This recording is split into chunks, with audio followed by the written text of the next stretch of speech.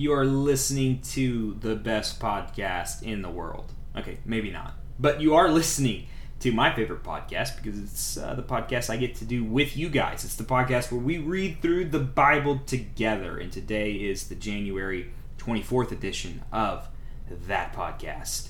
And we are going to jump right in with our Old Testament reading, Genesis chapter 48 and 49. And we are in the New Living Translation. And as a reminder, this podcast is unedited, just reading along, and you're reading along with me. So, Genesis chapter 48, verse 1. One day, not long after this, word came to Joseph, "Your father is failing rapidly."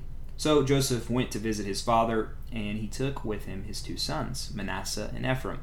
When Joseph arrived, Jacob was told, "Your son Joseph has come to see you." So Jacob gathered his strength and sat up in his bed.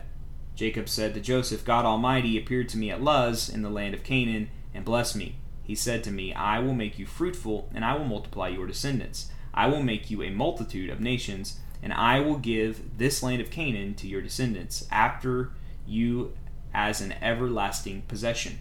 Now I am claiming as my own sons these two boys of yours, Ephraim and Manasseh, who were born here in the land of Egypt before I arrived. They will be my sons, just as Reuben and Simeon are. But any children born to you in the future will be your own, and they will inherit land within the territories of their brothers, Ephraim and Manasseh. Long ago, as I was returning from Paddan Aram, Rachel died in the land of Canaan. We were still on the way, some distance from Ephraim, that is Bethlehem. So with great sorrow I buried her there beside the road to Ephrath. Then Jacob looked over at the two boys. "Are these your sons?" he asked. "Yes," Joseph told him. "These are the sons God has given me here in Egypt." And Jacob said, "Bring them closer to me so I can bless them." Jacob was half blind because of his age and could hardly see. So Joseph brought the boys close to him, and Jacob kissed and embraced them. Then Jacob said to Joseph, "I never thought I would see your face again, but now God has let me see your children too." Joseph moved the boys, who were at their grandfather's knees, and he bowed with his face to the ground. Then he positioned the boys in front of Jacob. With his right hand he directed Ephraim toward Jacob's left hand, and with his left hand he put Manasseh at Jacob's right hand. But Jacob crossed his arms as he reached out to lay his hands on the boys' heads, and he put his right hand on the head of Ephraim, though he was the younger boy, and his left hand on the head of Manasseh, though he was the firstborn. This was a big deal because in this culture, the right hand signified the greater hand, the more dominant hand. So he sets his boys up, and he tries to set them up where the son he wants gets the right hand, the other son gets the left hand, and what does Jacob do? He switches it. Verse 15. Then he blessed Joseph and said, "May the God before whom my grandfather Abraham and my father Isaac walked, the God who has been my shepherd all my life to this very day, the angel who has redeemed me from all harm, may he bless these boys, may they preserve my name and the names of Abraham and Isaac, and may their descendants multiply greatly throughout the earth." But Joseph was upset when he saw that his father placed his right hand on Ephraim's head. So Joseph lifted it to move it from Ephraim's head to Manasseh's head. "No, my father," he said, "this one is the firstborn. Put your right hand on his head." But his father refused. "I know, my son, I know," he replied. "Manasseh will also become a great people, but his younger brother will become even greater, and his descendants will become a multitude of nations." So Jacob blessed the boys that day with this blessing. "The people of Israel will use your names when they give a blessing. They will say, 'May God make you as prosperous as Ephraim and Manasseh.'" In this way Jacob put Ephraim ahead of Manasseh. Then Jacob said to Joseph, "Look, I'm about to die, but God will be with you and will take you back to Canaan, the land of your ancestors. And beyond what I have given your brothers, I am giving you an extra portion of the land that I took from the Amorites with my sword and bow." Moving on to chapter 49, verse 1. Then Jacob called together all his sons and said, "Gather around me, and I will tell you what will happen to each of you in the days to come. Come and listen, you sons of Jacob. Listen to Israel, your father. Reuben, you are my firstborn, my strength, the child of my vigorous youth. You are first in rank and first in power, but you are as unruly as a flood, and you will be first no longer. For you went to bed with my wife, you defiled my marriage couch. Simeon and Levi are two of a kind. Their weapons are instruments of violence. May I never join in their meetings. May I never be a party to their plans. For in their anger they murdered men, and they crippled oxen just for sport. A curse on their anger, for it is fierce. A curse on their wrath, for it is cruel. I will scatter them among the descendants of Jacob. I will disperse them throughout Israel. Judah, your brothers will praise you. You will grasp your enemies by the neck. All your relatives will bow before you. Judah, my son, is a young lion that has finished eating its prey. Like a lion he crouches and lies down, like a lioness who dares to rouse him. The scepter will not depart from Judah, nor the ruler's staff from his descendants, until the coming of the one to whom it belongs, the one whom all the nations will honor. Who do you guys think that is? Until the coming of the one to whom it belongs, the one whom all the nations will honor. Jesus of Nazareth, who would come thousands of years later, would be the one to fulfill this. He is the one. He is the ruler. He is the ultimate king that God speaks of. And yet he didn't look like what they expected the king to look like. He didn't rule on a throne. He came as a suffering servant. And he lived the life you and I could not live. Died the death we deserve to die, pouring out his life in an ultimate act of service. This is the gospel. This is the good news. You say, what's good about that? Well, what's good about that is if you trust in him, you're no longer separated from God. You are now brought near to God. And we get to share and in his resurrection that took place on the third day. That one day what was true of him will be true of us. And even right now we're in the already but not yet, meaning already heaven is here. God has brought heaven to earth. It's not when I go to heaven someday. No. Jesus brought heaven to earth, and we're getting a taste of it. And we'll ultimately get a taste of it. We'll see it fulfilled when Jesus returns. And when he returns, he's not going to come back as a suffering servant. He's going to come back as a ruling king. And all the nations will give him honor. Finally, all the nations will give him honor. And that is a glorious day, my friends. Hope that you trust in Jesus and you get to live in light of this gospel, because it makes everything make sense. Verse 11. He ties his foal to a grapevine, the colt of his donkey to a choice vine. He washes his clothes in wine, his robes in the blood of grapes. His eyes are darker than wine, his teeth are whiter than milk. Zebulun will settle by the seashore and will be a harbor for ships. His borders will extend to Sidon.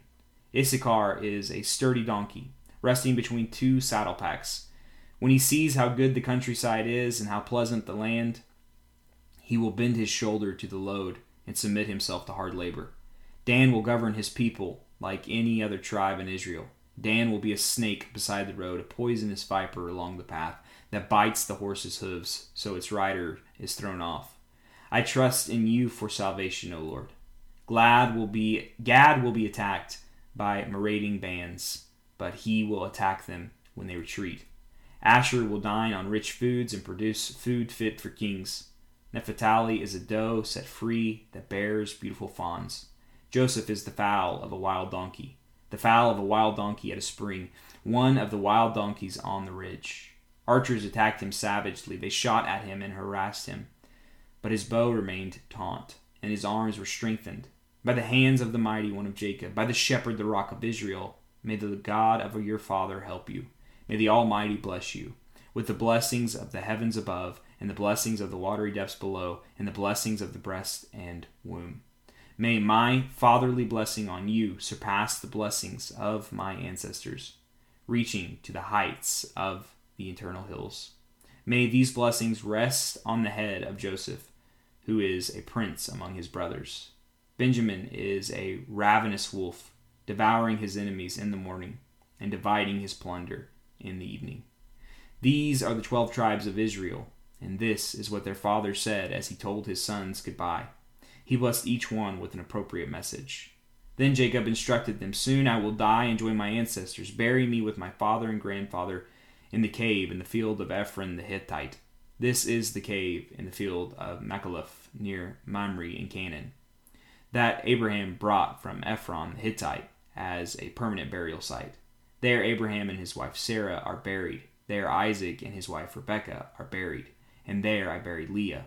It is the plot of land, that the cave that my grandfather Abraham bought from the Hittites." When Jacob had finished this charge to his sons, he drew his feet into the bed, breathed his last, and joined his ancestors in death. That concludes our Old Testament reading for the day. Moving on to the New Testament. Matthew chapter 15, verse 29 through chapter 16, verse 12. Matthew chapter 15, verse 29.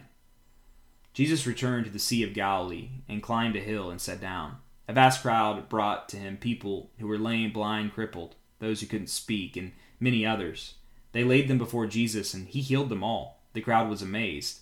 Those who hadn't been able to speak were talking, the crippled were made well, the lame were walking, and the blind could see again. And they praised the God of Israel. Then Jesus called his disciples and told them, I feel sorry for these people. They have been here with me for 3 days, and they have nothing left to eat. I don't want to send them away hungry, or they will faint along the way. The disciples replied, Where would we get enough food here in the wilderness for such a huge crowd? Jesus asked, How much bread do you have? They replied, 7 loaves and a few small fish. So Jesus told all the people to sit down on the ground. Then he took the 7 loaves and the fish and thanked God for them, and broke them into pieces. He gave them to the disciples, who distributed the food to the crowd. They all ate as much as they wanted. Afterward, the disciples picked up 7 large baskets of leftover food. There were 4,000 men who were fed on that day, in addition to all the women and children. Then Jesus sent the people home, and he got into a boat and crossed over to the region of Magadan. That concludes chapter 15. Moving into chapter 16, verse 1.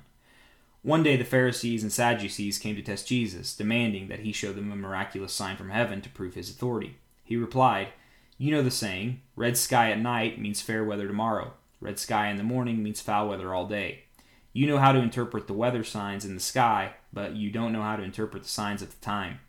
Only an evil, adulterous generation would demand a miraculous sign, but the only sign I will give them is the sign of the prophet Jonah. Then Jesus left them and went away. If you remember, what was the sign of Jonah? Jonah literally went and preached the worst sermon ever to the Ninevites. He goes in and he says, repent or you'll face the wrath of God, basically. Repent or God's going to destroy you. That's all you get.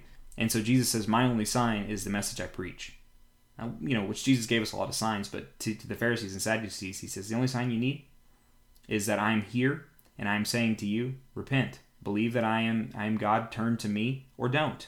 And you get to decide whether I am of God's chosen Messiah or not. But choose wisely. Verse 5. Later, after they crossed to the other side of the lake, the disciples discovered they had forgotten to bring any bread. Watch out, Jesus warned them. Beware of the yeast of the Pharisees and Sadducees. At this, they began to argue with each other because they hadn't brought any bread. Jesus knew what they were saying, so he said, You have so little faith. Why are you arguing with each other about having no bread? Don't you understand even yet? Don't you remember the 5,000 I fed with 5 loaves and the baskets of leftovers you picked up? Or the 4,000 I fed with 7 loaves and the large baskets of leftovers you picked up? Why can't you understand that I am not talking about bread? So again, I say, beware of the yeast of the Pharisees and Sadducees. Then at last they understood that he wasn't speaking about the yeast in the bread, but about the deceptive teaching of the Pharisees and Sadducees. That concludes the New Testament reading. Moving on to the Proverbs of the day, Proverbs chapter 4, verses 20 through 27. My child, pay attention to what I say. Listen carefully to my words. Don't lose sight of them. Let them penetrate deep into your heart, for they bring life to those who find them and healing to their whole body. Guard your heart above all else, for it determines the course of your life. Avoid all perverse talk and stay away from crooked speech. Look straight ahead and fix your eyes on what lies before you. Mark out a straight path for your feet. Stay on the safe path. Don't get sidetracked. Keep your feet from following evil. And finally, we will close today by reading the 20th Psalm, Psalm 20, in a posture of prayer. For the choir director, a psalm of David. Verse 1. In times of trouble, may the Lord answer your cry. May the name of the God of Jacob keep you safe from all harm. May he send you help from his sanctuary and strengthen you from Jerusalem. May he remember all your gifts and look favorably on your burnt offerings.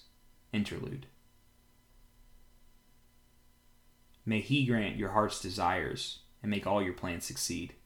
May we shout for joy when we hear of your victory and raise a victory banner in the name of our God.